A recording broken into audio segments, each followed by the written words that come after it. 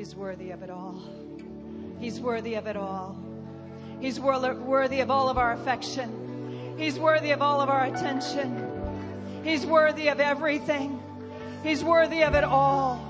All. He wants you to get a revelation of all. He's worthy of all of our praise. He's worthy of all. You are worthy, Lord. You are worthy, Lord. I feel the incense rising in this place tonight. Perfect song. I felt the incense just rising.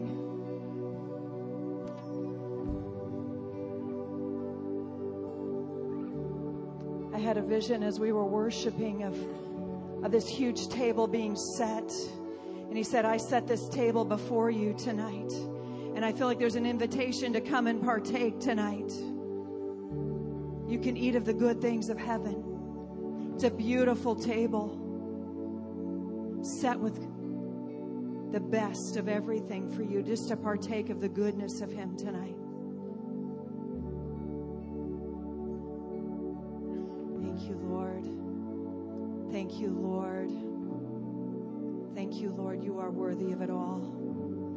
We honor you, God. Be glorified in this place, Lord.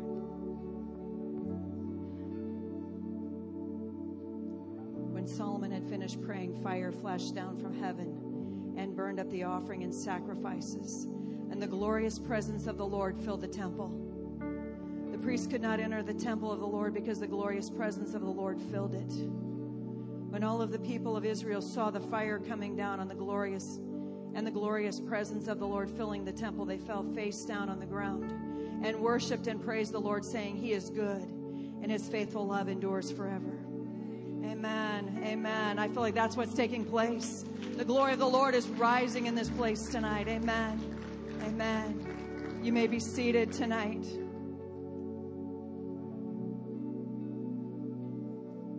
I'm just so thankful for the torn veil, and that we can boldly come to His throne. We have full access to everything that He is.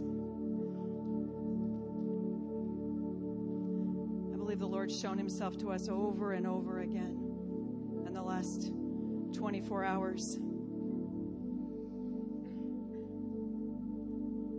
I have just a couple announcements before we move on tonight. Corey Russell has a product table in the foyer. Incredible books. The one I read was called Prayer, Why Your Words Matter. Went through it with a small group, and it took us about 4 months to get through. It was just so rich. We just kept chewing on it and chewing on it and chewing on it. Anyway, his product table is almost very, very limited out there. So if you want any of his products, we have a slip of paper. You can go to his website tonight. So pick one of those up on your way out. There's just good stuff to fill yourself up on. We just want to remind you that this prayer conference doesn't end tonight. It's tomorrow morning, 8 a.m., 9:30 a.m., and 11:15 a.m. Come back again tomorrow morning. I'm sure you're not completely full yet. Amen. Amen. You can never have too much. For those of you who are not from Glad Tidings, I just want to let you know the women's restroom is right outside of this middle door here, and the men's is to the left, and take a left if you are in need of that tonight. And we're going to go ahead and take an offering tonight. So if our ushers would come, we can just thank the Lord. We can just bless His name. We can just tell Him how wonderful He is.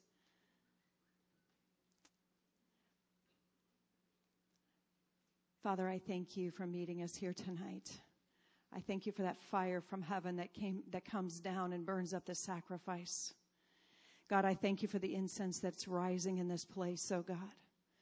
Father, I ask that You would just bless this offering, oh God. God, I pray that You would breathe upon it. I pray that You would breathe on the gift and the giver tonight in Jesus' name. Amen. Amen. Sonny Everett, would you and your team come?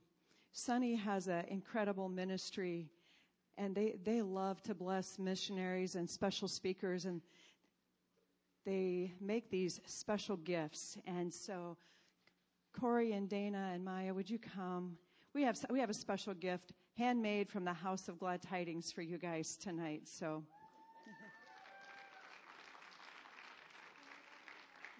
yes. Beautiful. These ladies meet together every Monday, and they put these quilts together, and they just love to bless. The peacemakers. That's absolutely beautiful. Okay. Thank you. Yeah. Bless you. Yeah. Oh, it's an honor. It's an honor. Yeah. Amen.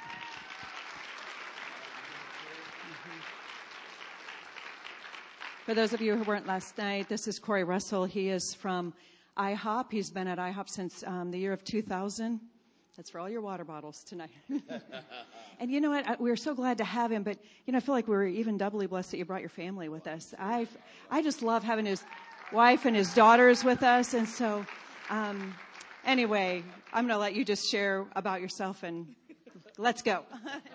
You're awesome. Awesome. Thank you so much for that gift. That's absolutely beautiful. And we just feel just so loved and just love the hospitality of, thank you, I roll through them, of Glad Tidings and just the people here. And I love Omaha. Just loving this, man. Having a blast with you guys. You guys are beautiful. And I just so feel the atmosphere is pregnant over this house and over this city. And there's great things that are coming for this city. And so it's such an honor to be with you guys. Amen, amen. Well, if you have your Bibles, and I hope you do, turn to Psalm 2. I know it rhymed. I'm a rap artist in my spare time. Don't get me started. The Red Sea had parted.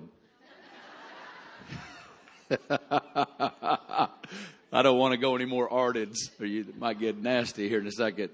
But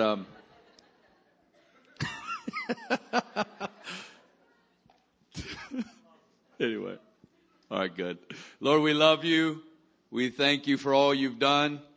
And we just ask you to release your presence now. We thank you that you're here. We just ask you to manifest your power and your grace and your glory upon us. Enlarge our capacity tonight. Release your power, Holy Spirit. I need you. I need you, God. I need grace and strength and power. I just ask you to come right now. We bless you in Jesus' name. Amen. All right, good. Well, I want to look briefly at 3 different chapters before I kind of jump into, I guess, my main message, but this is all part of it. I had 2 messages going on inside of me, and I was like, God, how do I reconcile 2 flows in my heart? And I feel like he helped me. So praise God.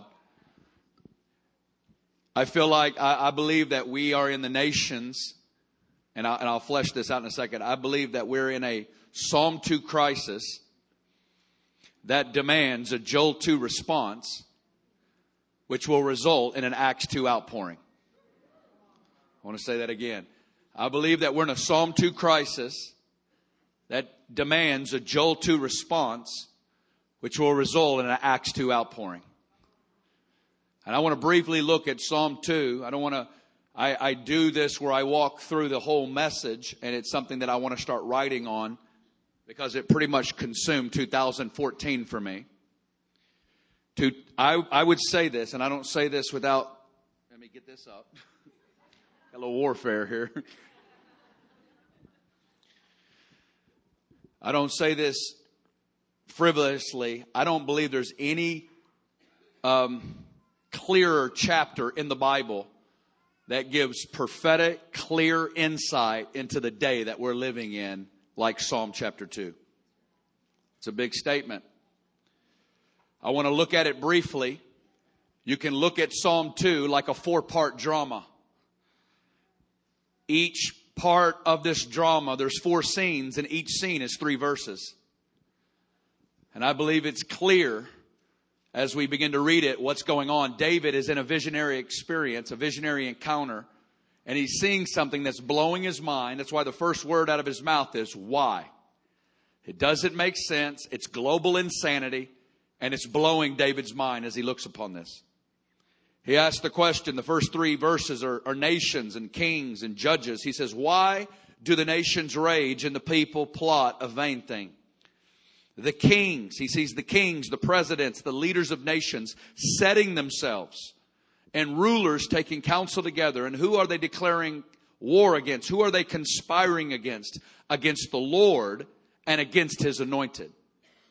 against the Father and against the Son. And this is what they're saying behind closed doors as well as in open public ways. This is what they're saying. Let us break their bonds in pieces and let's cast away their cords from us. It doesn't take a prophetic person. It just takes anybody with a little bit of discernment to realize that verses 1 through 3 is taking place before our very eyes right now.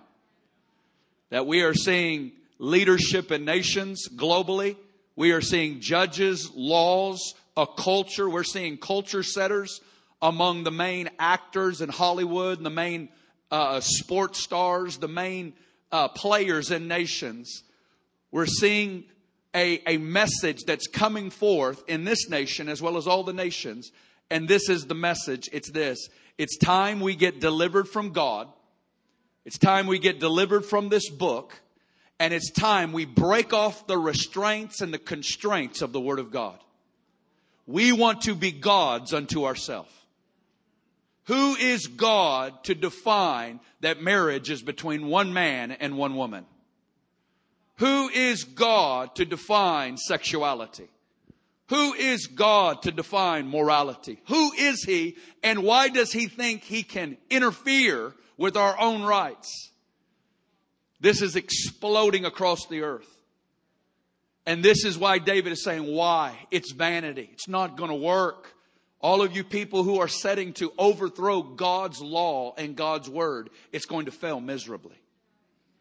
And I declare to you, and it's not only that, but specifically the nations are set on destroying the plan of God and exalting His Son. And it has to do with other dynamics that I don't want to go into tonight. Well, the scene closes. Look at verse 4. Now the Father's going to get 3 verses. It says, He who sits in the heavens. Everybody say, sits in the heavens.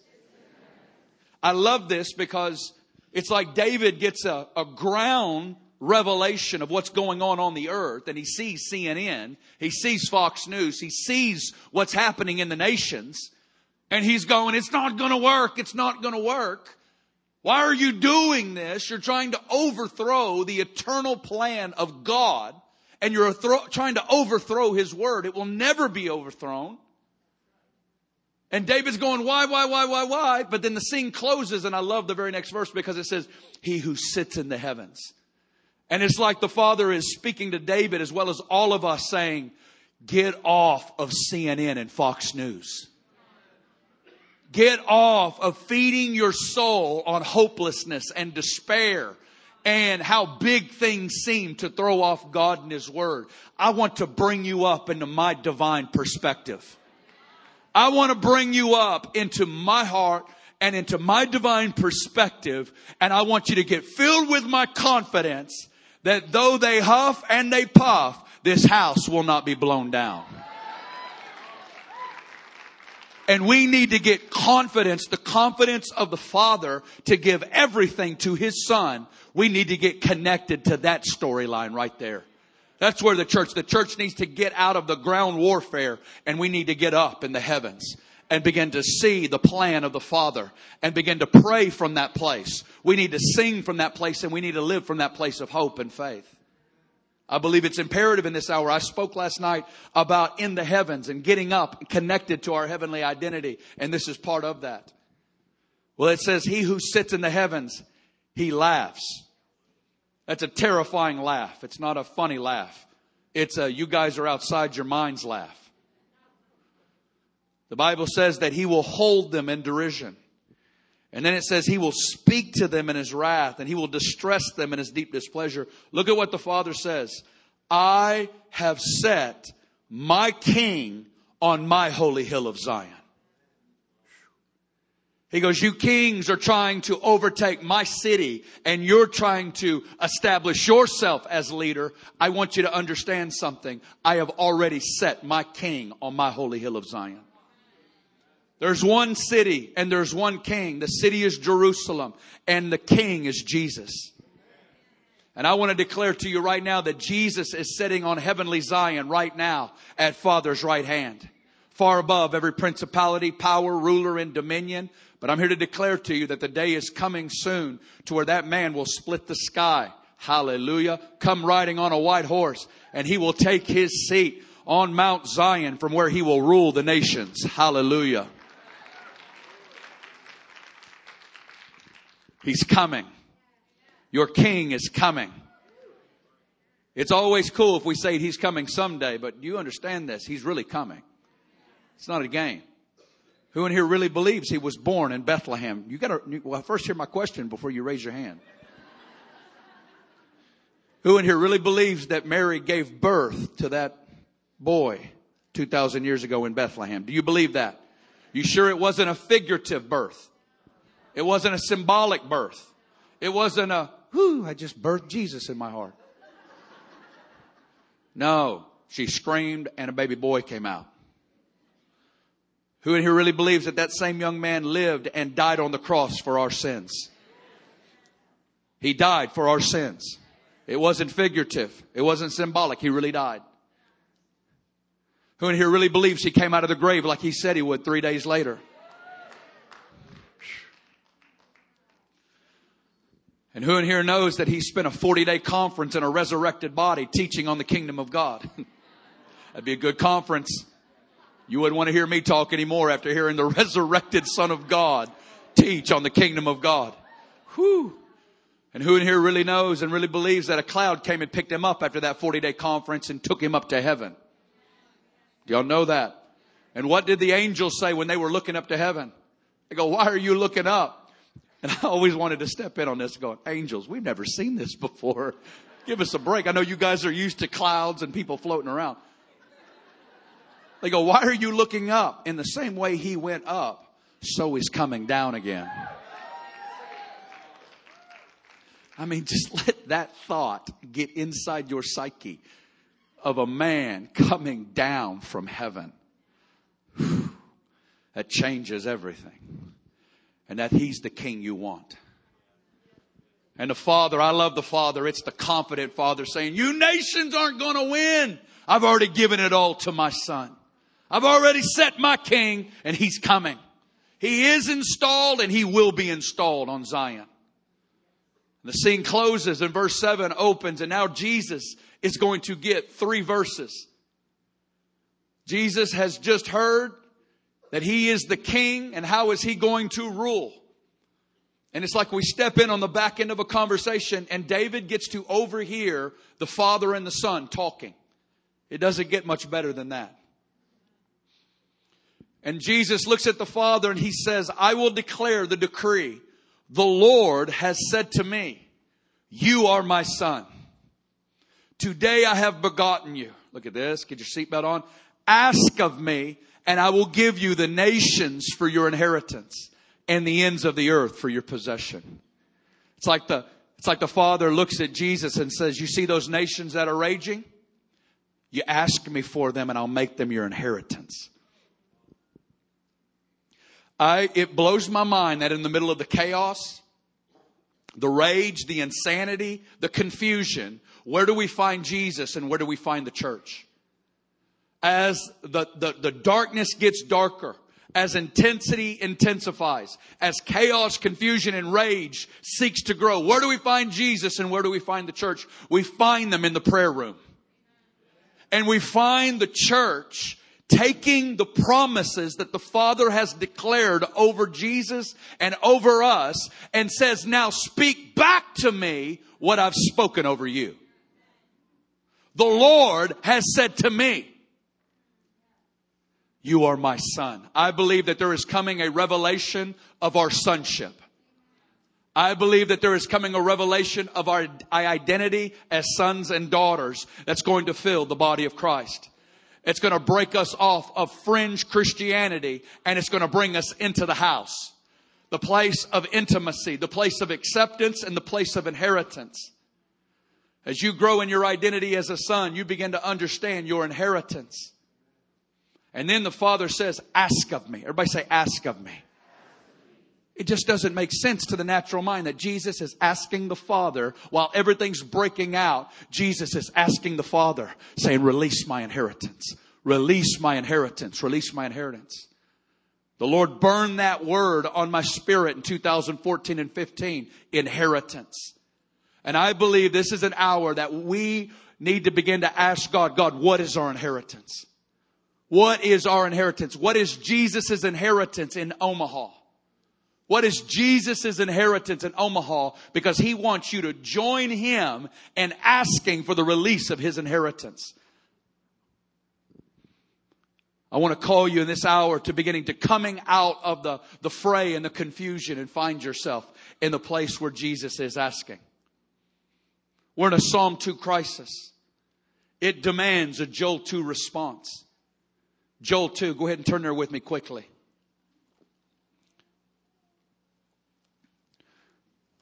Joel 2, it's a little of the minor prophets right after Hosea. This prophet Joel shows up in chapter 1. He tells them all, and he begins to give interpretation to a famine, to a locust plague that come through and destroyed the economic engine. And he told them to turn back to God. In chapter 2, we see 2 trumpets, 2 alarms that begin to rattle the people. The first alarm was, everybody wake up, something intense is coming. And the second alarm is, gather together. Does anybody, speaking of, there it is. I was actually about to talk about alarms. Who was that? Who in here loves your alarm in the morning? Anybody get excited? Talk to me about the nature of alarms. It's rude. It doesn't care how good your sleep is. It doesn't care how little sleep you've gotten. It doesn't care how nice that Posturepedic bed is. How nice that Downy comforter is. It doesn't care how cold it is outside. It doesn't care how hard this season's been. It doesn't care what's been going on. The alarm has one agenda, and that's to get your lazy behind out of bed. Do you know God has alarms?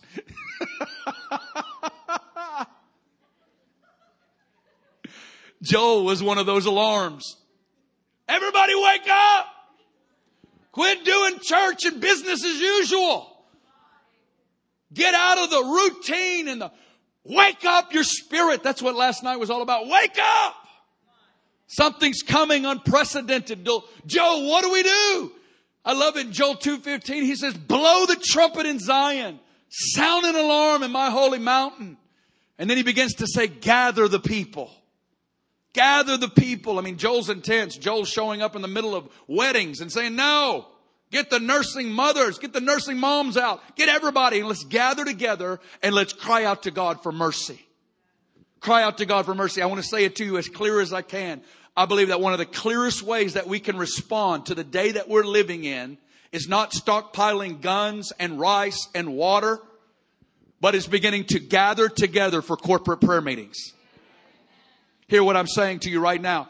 I believe that one of the most prophetic and best ways that we can respond to the climate that we're living in, and that we wouldn't fall into some sleep now that maybe our president that we wanted came into office, so we can get back into our lazy boy.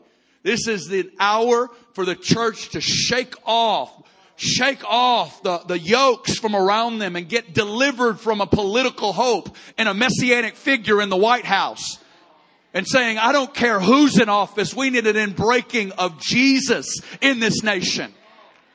And if God wants to give us reprieves and give us moments and give us time, let us not fall into indifference, but let us fill the vacuum with intercession and begin to disciple and begin to lay hold of the next generation. These aren't seasons to push back. These are seasons to push in. And Joel says, this is what church looks like in these days. Shut down business as usual and have more prayer meetings. I got 2 claps. I don't need a lot. I'm not needing a lot. Because corporate prayer meetings infringe on you. I love my quiet time on my back porch. Nice big old glass windows watching the deer eat. While I got Utmost Forest Highest, a nice big cup of coffee. And my favorite CD on. I love that. I cry in, oh, I love you. I can be in my boxers and just sit there. No, that's a sight. Nobody wants that. You know what I'm saying. You can just come ugly you and you just sit there with your cup of coffee half awake. You don't have to talk to anybody. I love personal times with Jesus. But I'm here to tell you the days that we're moving into, our personal prayer lives are not enough to carry us through the coming storm and glory that's hitting the church. We got 3 claps. It's a paradigm shift. It's that we need corporate histories of prayer and fasting. Corporate histories of prayer and fasting. Corporate histories of prayer and fasting. Hallelujah. Because it begins to infringe upon you. It might get you up earlier than you want to get. It might dip into your Tuesday evenings. It might rearrange how you're discipling your kids. It might force us to begin to say, as a family, we're going to take Tuesday evenings and we're going to set it apart to Jesus. Joel says, do prayer meetings. And I want to say to you at the outset of 2017, you will blink and it will be January 2018, I promise you. And you will have either made a step in this direction or the same steps you've been taking for the last 20 years. It's that simple. And God has given us the most glorious gift, and it's called the gift of you choose. That's a glorious gift, and that's a terrifying gift. Because we will eat the fruit of our choices. And I want to begin to go on a journey. I got to break through just knowing you at a distance and waving at you once a week. I want to begin to go on a journey with people. Joel says, and I want you to look at this. Look at Joel 2:28. He says, gather together, do prayer meetings. It blesses me that Glad Tidings has 6 a.m., noons, and 6:30s. On Wednesday evening, there's a 6:30 prayer meeting. Guys, this is, guys, I travel all over the earth. 100,000 miles, 150,000 miles a year in airplanes. I see the body of Christ, many great things, but it's rare to see a church raising the flag of intercession like that. I want to tell you it's unprecedented. It's easy to jump into. And I'm telling you, man, just find yourself in the room and watch what happens. Rearrange some things. Those sitcoms are old and boring anyway. Let's get ready. Get your seatbelt on. Psalm 2, crisis. Joel 2, response. It shall come to pass afterward. Everybody say afterward. Joel says, if you give yourself to this afterward, this is what I'll do. I will pour out my spirit on all flesh. And your sons and your daughters shall prophesy. Your old men will dream dreams, young men see visions. On my men servants and maid servants I will pour out my spirit, and they shall prophesy. Go ahead and turn to Acts 2. I mean, you could put it up there, Acts 2, because on the day of Pentecost, when Peter came stumbling out of that upper room, he said that. He says, this is that which was spoken by the prophet Joel. You can look at Acts 2:17. Acts 2:17 is the verse when he quotes Joel. He says, Peter comes out and they go, what is this? Why are you guys drunk at 9 a.m? First off, it just blows me away that Jesus chose to birth his kingdom with a bunch of teenagers and 20-year-olds stumbling out of an upper room looking drunk at 9 a.m. That's how he chose to start this thing. Who is Jesus? And Peter goes, this is that which was spoken by the prophet Joel. I will pour out my spirit on all flesh. Guys, I want to say something to you. I'm making big statements tonight. I believe we're at the precipice of a third great awakening in America. There have been 2 great awakenings in America's history, usually connected to seasons of war. There's seasons of shaking when God comes down and visits a nation. When God begins to shake a nation, He begins to release a season of apostolic preaching, of preaching that releases great conviction of sins, because God is preparing a nation for hours of shaking, and we'll see a great harvest released. It's not just so that we can fall down more and church goes from boring to not so boring, but that when God begins to break out of the church and He raises up and releases apostolic messengers and prophets that begin to declare the word of God, and we start seeing the lost coming in by the hundreds of thousands, and they start streaming in, and the same old message now slays 1,000 to the heart, and they go, what must we do to be saved? Those days where God overtakes whole regions with the manifest presence of God. Like it was in upstate New York in the 1820s and 30s with Charles Finney, where they said 500,000 in 8 weeks came to Jesus. Can you imagine what Omaha would look like if 500,000 new converts came into the kingdom in 2 months? Is the church ready for such a harvest? That's what happens when awakening comes in. I believe we are steadily moving in. That's what Acts 2 means to me. What shall we do to be saved? 3,000 in one message. I believe this is what I'm living my life for. I shared my testimony last night. I got born again in the move of God. And when you begin to touch presence, you can't live for anything else. God, I want presence. God, I want presence. I want simple phrases that cut down the hardest of hearts. I got gripped with that 20 years ago and it hasn't left me. And it blows me away that Peter, the one who stood up among the 11 and gave the first message of the kingdom, 50 days earlier was by a campfire. And a little girl was saying, "Hey, I know you. You're one of those disciples." He goes, "No, it wasn't. It wasn't me. You got the wrong guy." It blows me away that God takes cowards and He anoints them and turns them into mighty apostles that release the word of God. Don't you love God's editing strategy in our lives? How He can take our worst failures, our worst struggles, our worst pitfalls, and that He encounters us and He transforms us. And what we thought would disqualify us actually becomes the doorway into a new season where we could be used by God to shepherd His people. Because that's really what I was struggling with tonight, was the two flows in my heart. Psalm 2, Joel 2, Acts 2. But also too is this shepherding thing that was on me all of 2016.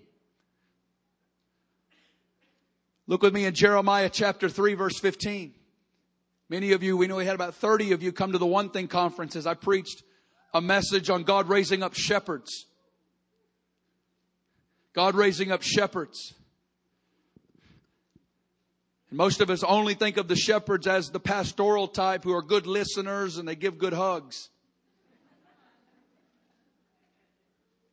But I believe that God is going to characterize all last days ministry, whether that be in public squares, or that be in family settings, or in the business world, or that be in small ministries, large ministries, whatever ministries, that God is going to mark His people with His heart as a shepherd.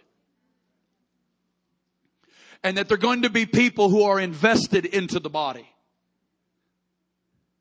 Look at Jeremiah 3:15. Look at this great verse. I love this. Jeremiah prophesies. Because this is what I began to tie together tonight. If Peter came up and gave that Acts 2 message, how did God prepare him? Look at Jeremiah 3:15. I will give you shepherds. I love this. According to my heart. And these shepherds, look at what they'll do. They will feed you with knowledge and understanding. Shepherds, God says, I have a gift for the end time church. I have a gift for the end time outpouring. I have a gift for the body of Christ. And the gift is shepherds. Not just prophets, not just laborers, not just messengers, but shepherds. And these shepherds have been fashioned and formed according to my heart. They are the very representation of my heart as the Psalm 23 shepherd. That's where I lived in 2016, Psalm 23. You need to knock the dust off of what you think you know about that.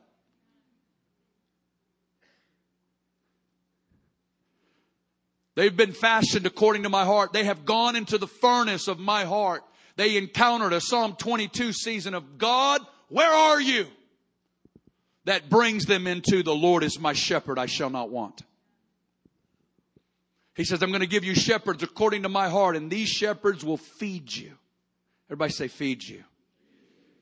Oh, it's time for the body of Christ. We're going to see ones that come forth and begin to release revelation of the knowledge of God. They are going to feed the earth on who Jesus really is, on what Jesus is really like, on who God is as Father. Not the God of religion, not the angry God, the harsh God, the God who's constantly looking to highlight weaknesses, but the good God, the glad God, the God of tenderness and compassion. Jesus, who He really is. They're going to feed a generation on God. Stick with me here. Are you with me? Are you with me? Can I go here for a second? Well, then pull on it. Just playing. Wisdom and knowledge will be the stability of your times, is what Isaiah 33 says. I believe that we're moving into days of great darkness and great light growing together. It's going to be the church's greatest hour and the church's most intense hour. The Bible is very clear that wheat and tares will grow up together. And I believe that this is going to be the greatest context for the church to come forth white, without blame, spotless, and a bride prepared for her husband. You know, I hate ironing, though I'll do it sometimes. But what is it that gets wrinkles out? It's the intensity of the iron. And God, in Ephesians 5, He says, I will bring forth a bride without spot or wrinkle. For God to get wrinkles out of His church, it's going to take some pressure. It's going to take some heat. It's going to take some intensity as God begins to iron out issues and bring the body together. That He would present to Himself a bride without spot or without wrinkle, holiness, loving the holiness of God, and has been forged in the fire of His heart. And I believe that it's going to be the glory and the shaking that's going to bring forth a church saying, Jesus, I love your leadership. Jesus, I love your leadership. It will be the ones who go through the valley of the shadow of death that will find the revelation, He's with me there. And because He went down and came up, so He who went before me will go down and He will pull me up on the other side. And He's with me every step of the way.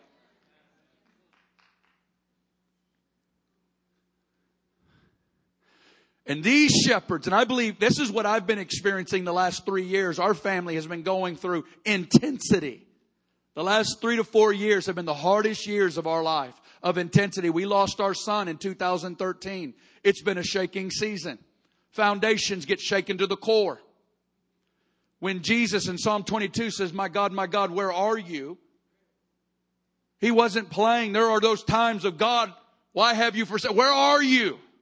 As foundations, and we find ourselves in those seasons reaching to people or things or ministries or anything we can to bring any stability, and God doesn't allow it. He lets you hang in that place, and He brings us into a place of revelation of Him as our shepherd, in whom we have no wants or needs, because all of our desires are found and met in Him. There are these seasons that are intense, and I believe that God is taking His shepherds through the fire today that are going to come forth and to begin to feed the body of Christ in the coming days as we see corporate moves. What I'm saying to you is this: if it's been difficult these last years and it hasn't made sense to you, get ready, because what you think you aren't about to make it through, He's going to pull you through, and He's going to use your testimony to feed the body of Christ. What you thought, and I feel like He's going to take your, and I've just been thinking about this phrase. We eat of Jesus, the broken body of Jesus. How does Jesus feed His people? Through brokenness. It's the brokenness of His leaders. That's what feeds people.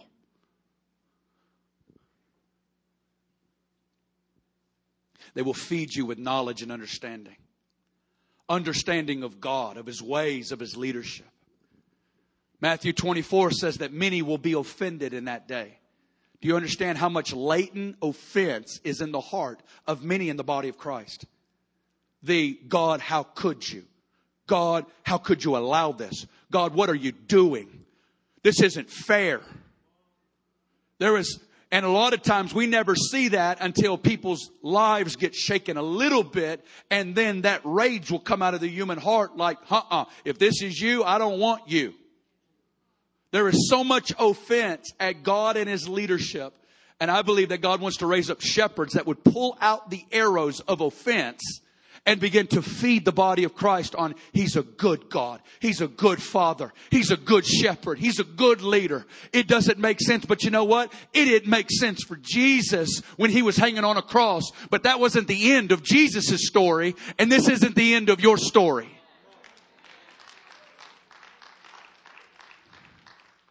We need shepherds that would feed people, not on nice little candies, things about God, but people that have wrestled with God in the secret place. Am I talking to somebody tonight? Don't give up. Stay in the fight. Stay in the fire. Because that's called being fashioned according to His heart. Which means you've been in a furnace and He's knitting you in His heart. He's joining you with His heart, saying you're going to move in tenderness and compassion. You're going to fight for people instead of run when it gets hard. You know how Jesus separates Himself as the good shepherd and hirelings in John chapter 10? He says hirelings run when the wolf comes. Hirelings, when it gets hard, they bail. The shepherds I'm raising up, they understand that the thief only comes to steal, kill, and destroy. And they don't run from them, they run into the fray. They run right into the middle of that marriage that's about to fall apart. They run right in the middle of that family that's about to lose a kid due to heroin overdose or heroin drug addiction. They're about to run in the middle of that kid's life who's addicted to pornography, saying, I'm not going to let you die. That's what it looks like. Hirelings run because it's all about the money and what they get from it. He's raising up shepherds according to His heart. Feed you with knowledge and understanding. And I love Peter. I love Peter because it was through the doorway of failure that God brought this young man into the revelation that he could stand up on the day of Pentecost and release the fire. He could release the fire because he came through the heart of God. He had to go through his valley of the shadow of death. You know the story of Peter, the man that was immediately called out. He left his father in the business of fishing, brought immediately into the inner circle. James, John, and Peter among the 12, but those were the core three that were brought into such intimacy with God in the flesh. My goodness. They shared His life. They watched His days. They watched His nights. They shared life with Him. They saw unspeakable miracles, heard unspeakable messages, listened to words dropping off of God's mouth. What a good time to be alive. And to run with this dude. Peter got to see the Mount of Transfiguration. How about that one? When Clark Kent takes off his Clark Kent outfit. And he says, guys, I want you to know I'm really...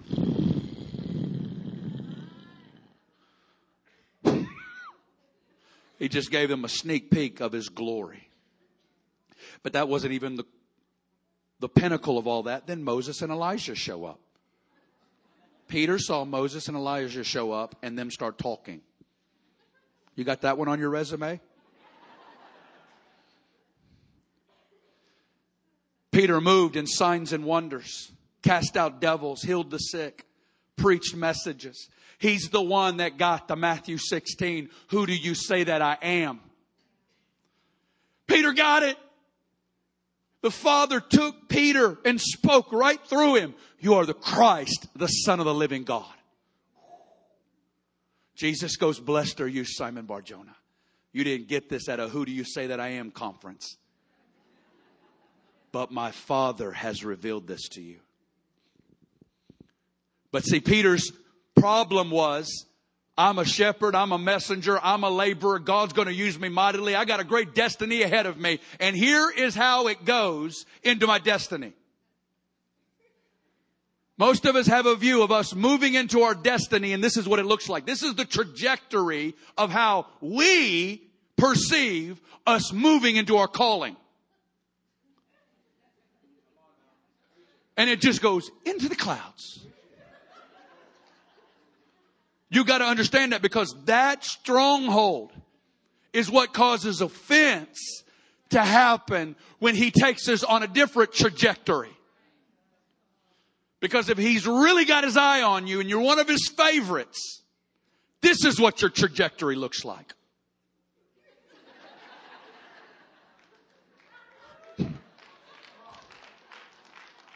What do you do with that? I mean, his favorite of favorites. That was his trajectory.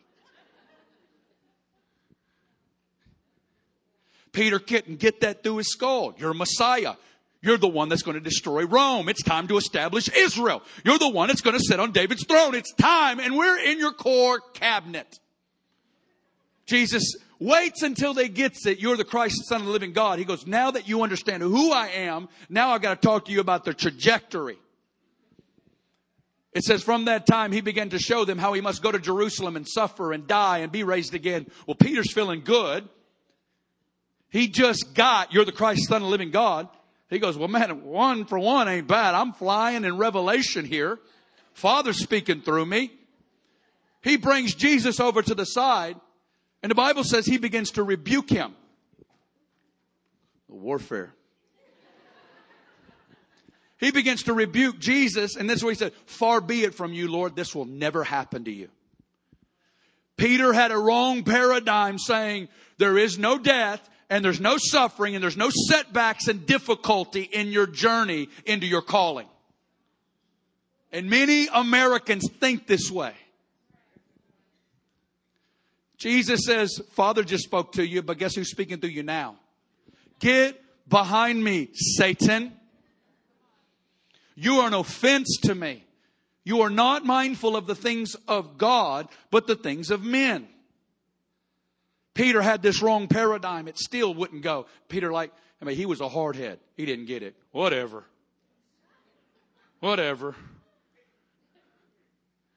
Fast forward the night before Jesus' betrayal, and he's sitting around the table with them in John 13, and he tells them all, guys, I've got to go somewhere you can't go. Well, Peter just asked him straight up, Lord, where are you going? And Jesus says, where I'm going, you can't follow me now, but you're going to follow me afterward. Well, Peter is now remembering Matthew 16, taking up your cross and dying, death, laying down your life, going all the way in. He goes, Lord, why can't I follow you now? And then he says, I will lay down my life for your sake. Jesus looks at him and he goes, Peter, I hate to be the bearer of bad news here, but you're not as committed to me as you think you are. He goes, by this time tomorrow when the rooster crows, you'll have denied me 3 times. But don't let your heart be troubled by this.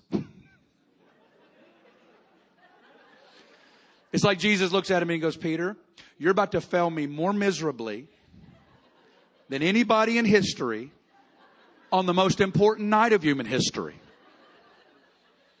So let all your failures come underneath what he's about to tell Peter, okay?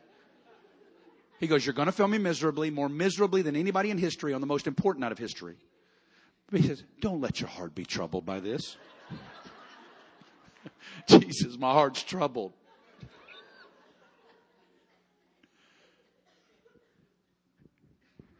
Peter still didn't get it. He goes, yeah, whatever. I'm in. Well, they go from there and they go into the Garden of Gethsemane. They keep falling asleep. Jesus comes back the 3rd time. Wake up! And about that time, who's coming in but Judas with the Roman detachment? The Roman soldiers come. Judas kisses Jesus. The Roman soldiers come to grab him. And Peter goes, here's the moment. Mount up. It's time. I'm going to prove this thing once and for all. I'm in to death. I'm all in. Pulls his sword out, saying it's time to fight. And he swings. And all he gets is a Roman soldier's ear named Malchus. And he cuts his ear off. And he says, okay, Jesus, you ready? Let's go. And he's thinking Jesus is going to throw it off. They're going to throw him down. And we're going to storm up into Jerusalem and take this thing over. Jesus picks the ear up. Puts it back on the guy's ear. Heals him. And then he looks at Peter. He says, put your sword away, Peter. Shall I not drink the Father's cup that he's given me? Now Peter's reeling. The first crack in the dam has taken place. And it's this crack. He's really serious. And now they take Jesus off. Come on, run with me here. I want you to connect this because we have so many I had so many ideas of what I thought it meant for these end time prophets and laborers and messengers and shepherds that He's raising up. And I want to make sense of what I'm seeing God do in preparing His people in this hour, because these last 3 to 5 years have been difficult seasons, I believe, for many. And what we've interpreted is one thing. God is saying, I'm thinking about what you're going to look like in 2020, and I'm getting you ready for something. Because you've got to be able to save something, not out of a nice little Bible class you took, but something forged in the fire of real life. And you don't get that at McDonald's drive-thrus.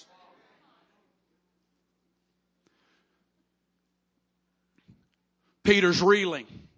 Jesus has taken off. Peter, I literally believe at that moment he didn't know Jesus anymore. I thought I knew him. I don't know him. Walking like a drunk guy following Jesus. What in the world's happened? What in the world's happened? What in the world's happened? He stumbles into the high priest courtyard. First girl asks him, hey, do you know him? I don't know him.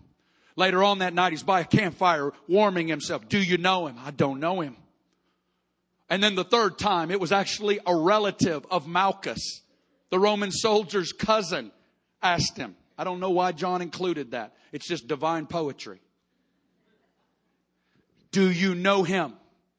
He goes, I don't know him. And he hears the rooster crow 3 times. He takes off. What were those 3 days like for Peter?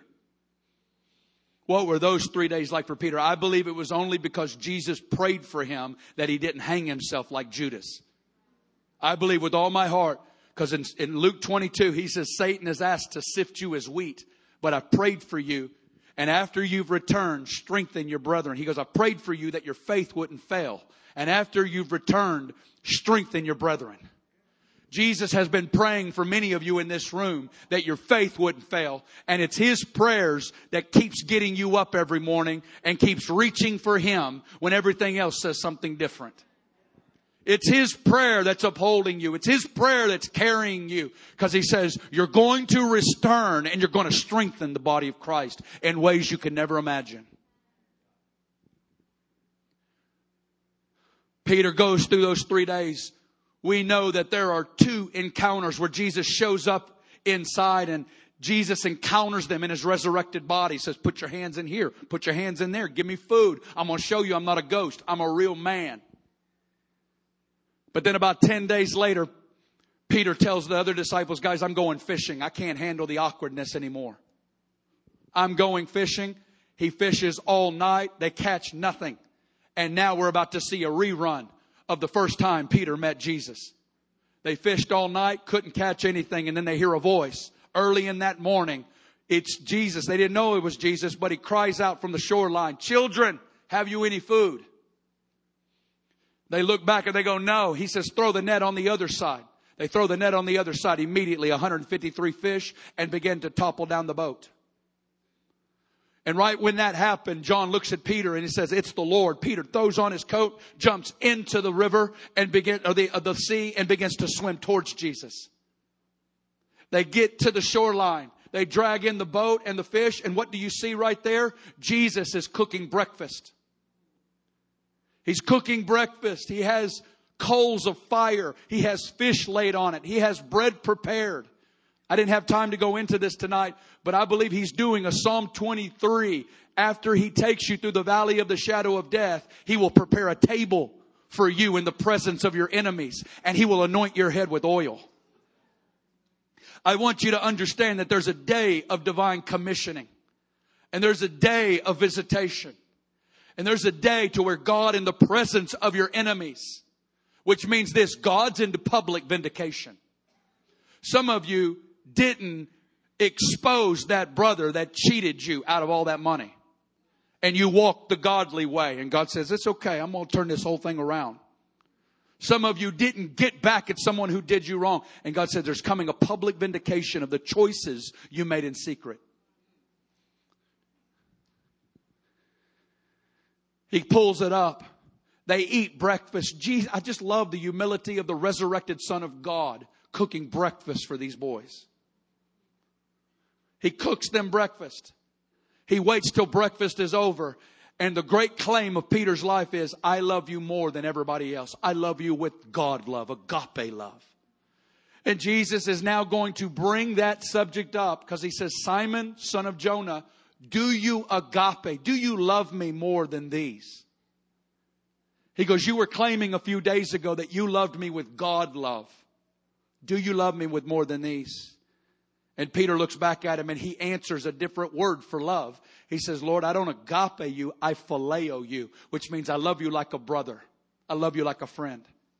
Which means I don't love you with the intensity that or the maturity that I thought I loved you, but I do love you and my love is real. Do you know why Jesus asked Peter? Because Peter needed to hear Peter declare openly his real love for Jesus. Are you with me tonight?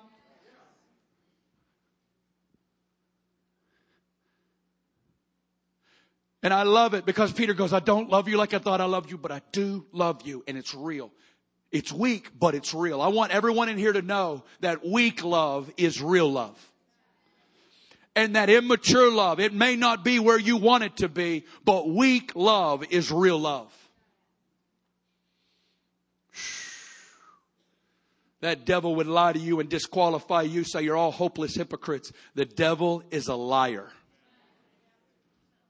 You are not defined by your recent struggle. You are defined by the cry of your spirit to be holy gods. Do you love me? Jesus waits a little later. Do you understand something? Come on.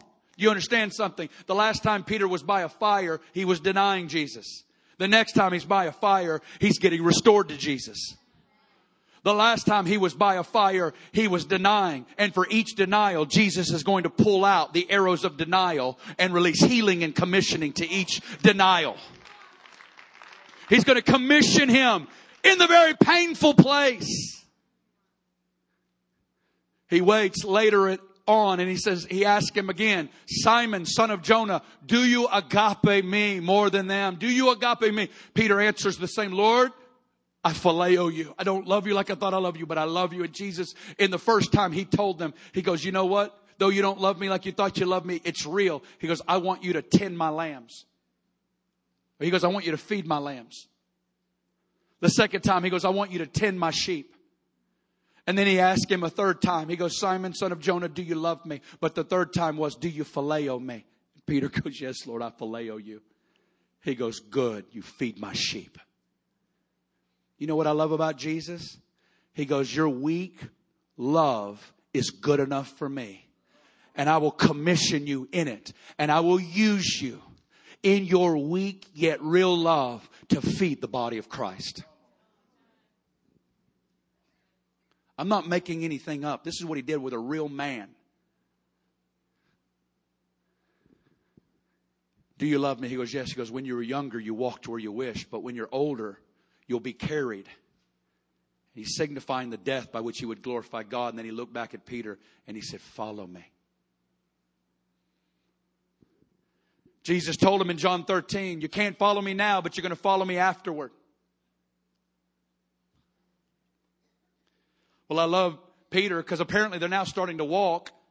And he looks behind him and he sees John following. He goes, well, Jesus, what about John? I just love Peter. Peter, you just got restored, man. Just enjoy the afterglow of your own story. Isn't that just like us? We gotten blown up at an altar and then one eye opens to see how he's getting touched or she's getting touched. Or our husband or our wife's getting touched. You getting them, God?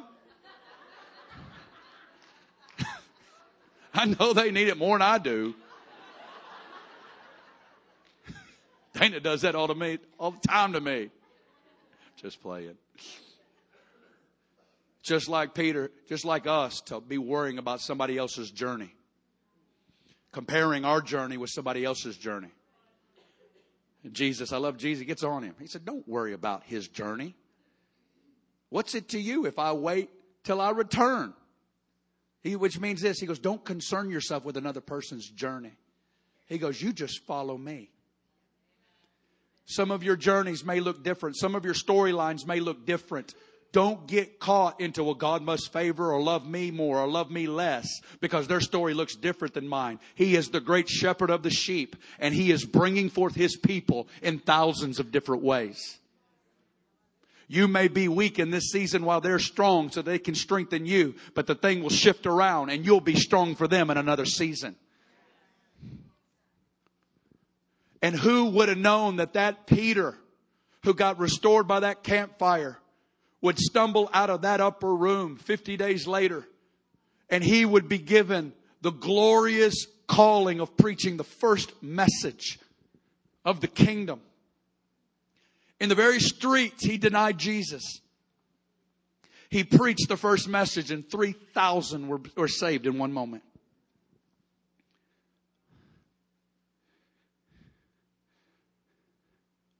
I believe there is a strong prophetic spirit upon this house. I believe that this is to be a nurturing place for these shepherds.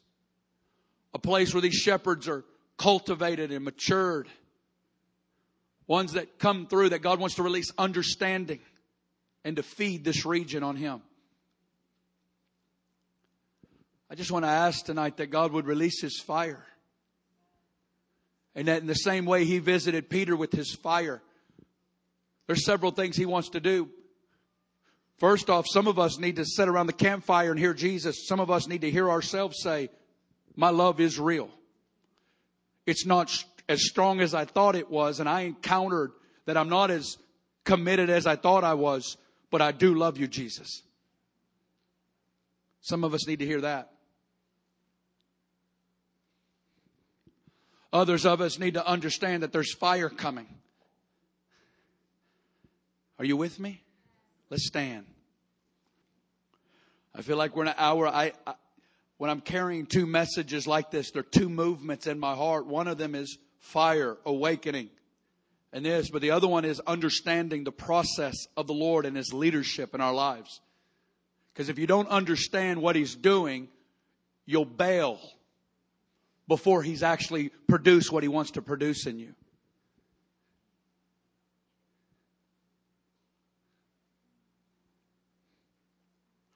Shepherds according to my heart. And just play my end. Let's just wait on Him. I just want to ask, who in here for these last few years that makes sense to you of that journey, and you've hit that wall, and what I'm speaking about tonight is hitting right where you're at in this season? Raise your hand.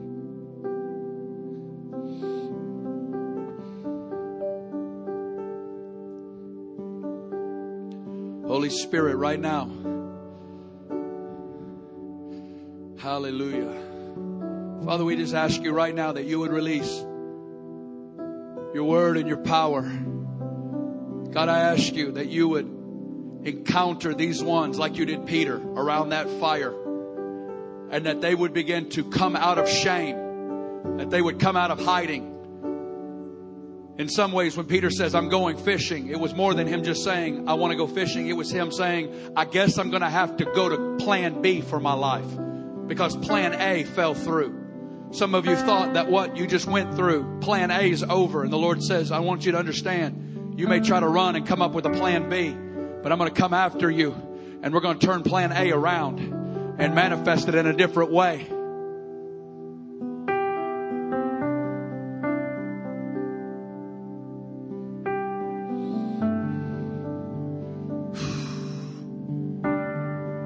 Just wait on the Lord for a second. Here we are, Lord. Speak right to our hearts right now, God.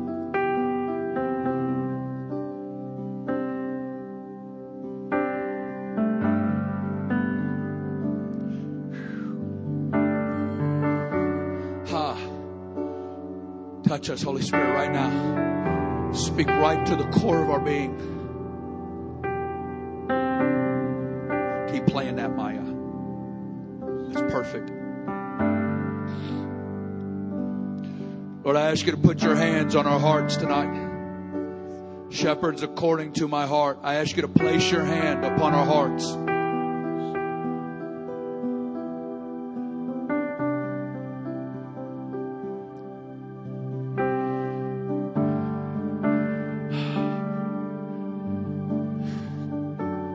Hallelujah. Put your hand on our hearts right now, Holy Spirit. Fire. Fire. Fire. Fire. Let's turn her voice up right now. Fire.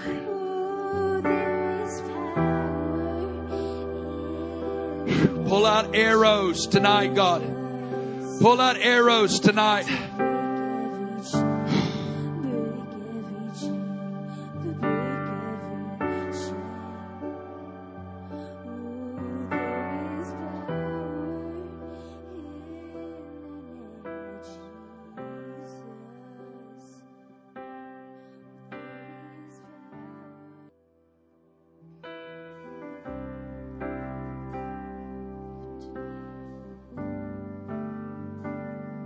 Right now, I want to pray for you're like, this is who I am. I'm called to be one of these shepherds. Lord's marked my life. I want to be able to feed people on the knowledge of God and understanding of His ways. As we enter into these Psalm 2 days of a generation wanting to throw off God's word and His leadership. I want to be those shepherds that call people to the place of prayer, that live a life of prayer. I want to be those ones that release revival spirit and that would feed people on the knowledge of Him and His leadership and His ways. If you'd like prayer tonight, I want to invite you up here. We want to pray for you. Just come on up right now. We're going to pray for you, lay hands on you, and ask for the Lord to release His fire upon you. Father, we just ask you right now, just stand up at the altar and open your hands. Push all the way in. All right, let's just, Maya, just take us into anything you want to right now. Lord, release your fire.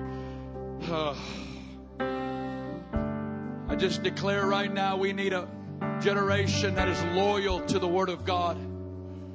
People who are giving their lives to the Word of God, who love the Word of God. I just pray that you would release a revival in the Bible in 2017.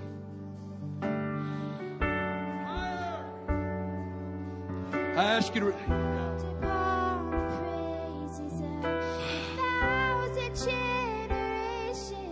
Fire. Anoint your shepherds, God, right now.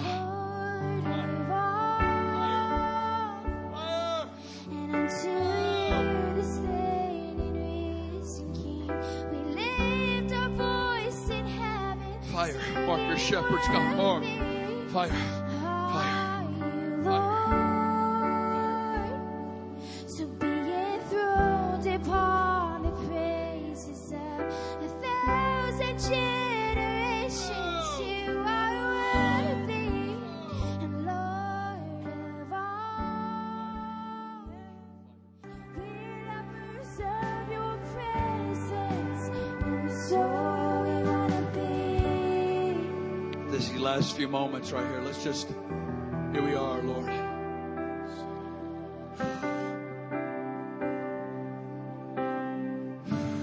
Just wait on Him. Just open up your hands. Here we are, Lord Jesus. We love you.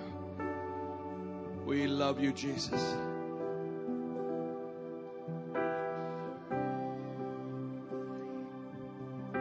God, I just pray that you would release a prophetic explosion in this church. A prophetic explosion. I declare Acts chapter 2. The last day says, God, I will pour out my Spirit on all flesh. Your sons and daughters shall prophesy.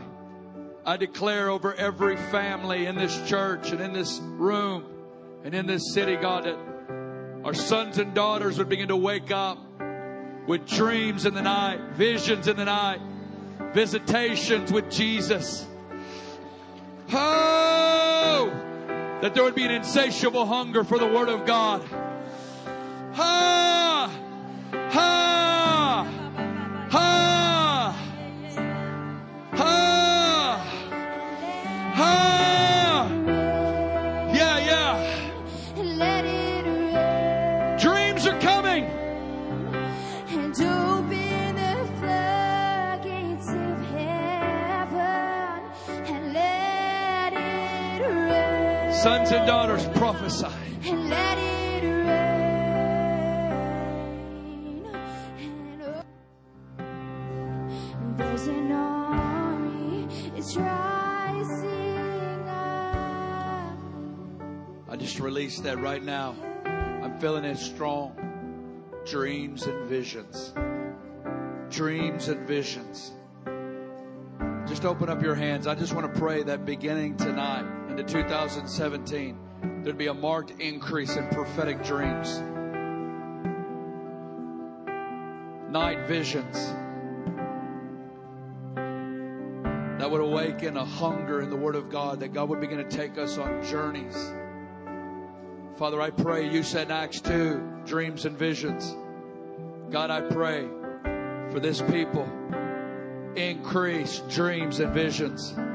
Increase dreams and visions. Prophetic activity. I declare tonight, God, an increase in dreams and visions. We thank you, God. We bless you. And that Isaiah 44, he says, I will pour out my spirit like water on the dry ground. He says, your descendants shall spring up like willows among the water courses. He's going to pour out His Spirit, and your sons and daughters will begin to spring up. We ask you, God, what you did with Samuel at such a young age in the house of God. A generation that would hear your voice at an early age. We ask you to awaken a young generation's ears to hear you.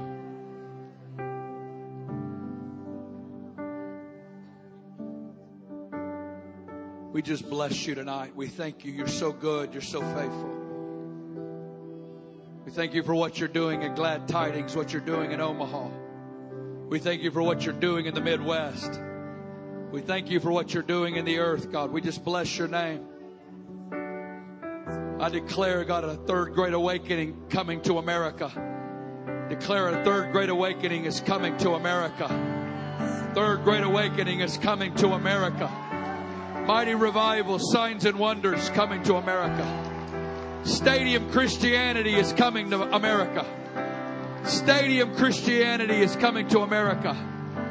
Stadiums filled day and night.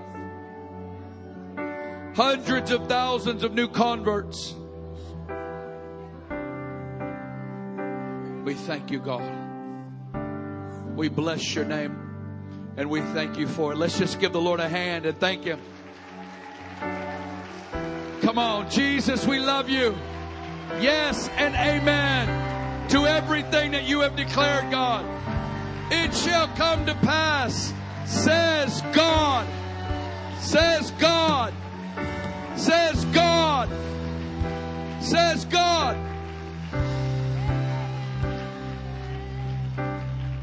Hallelujah, hallelujah, hallelujah. Hallelujah.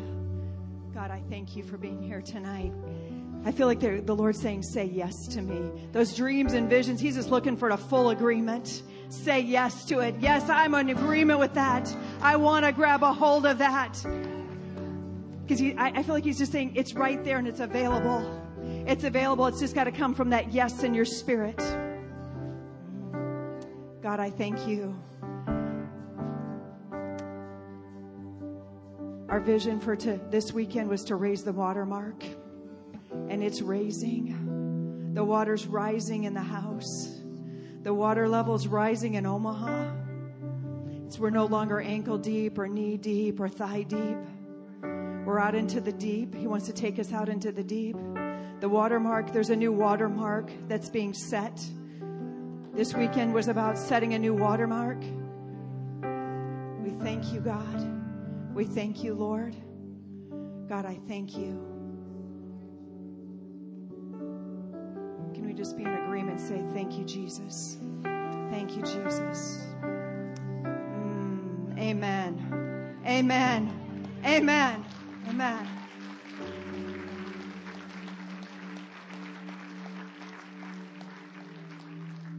Tomorrow morning, 8 a.m., 9:30, and 11:15.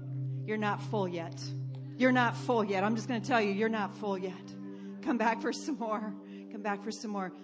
Be safe tonight. Bless you guys. Amen.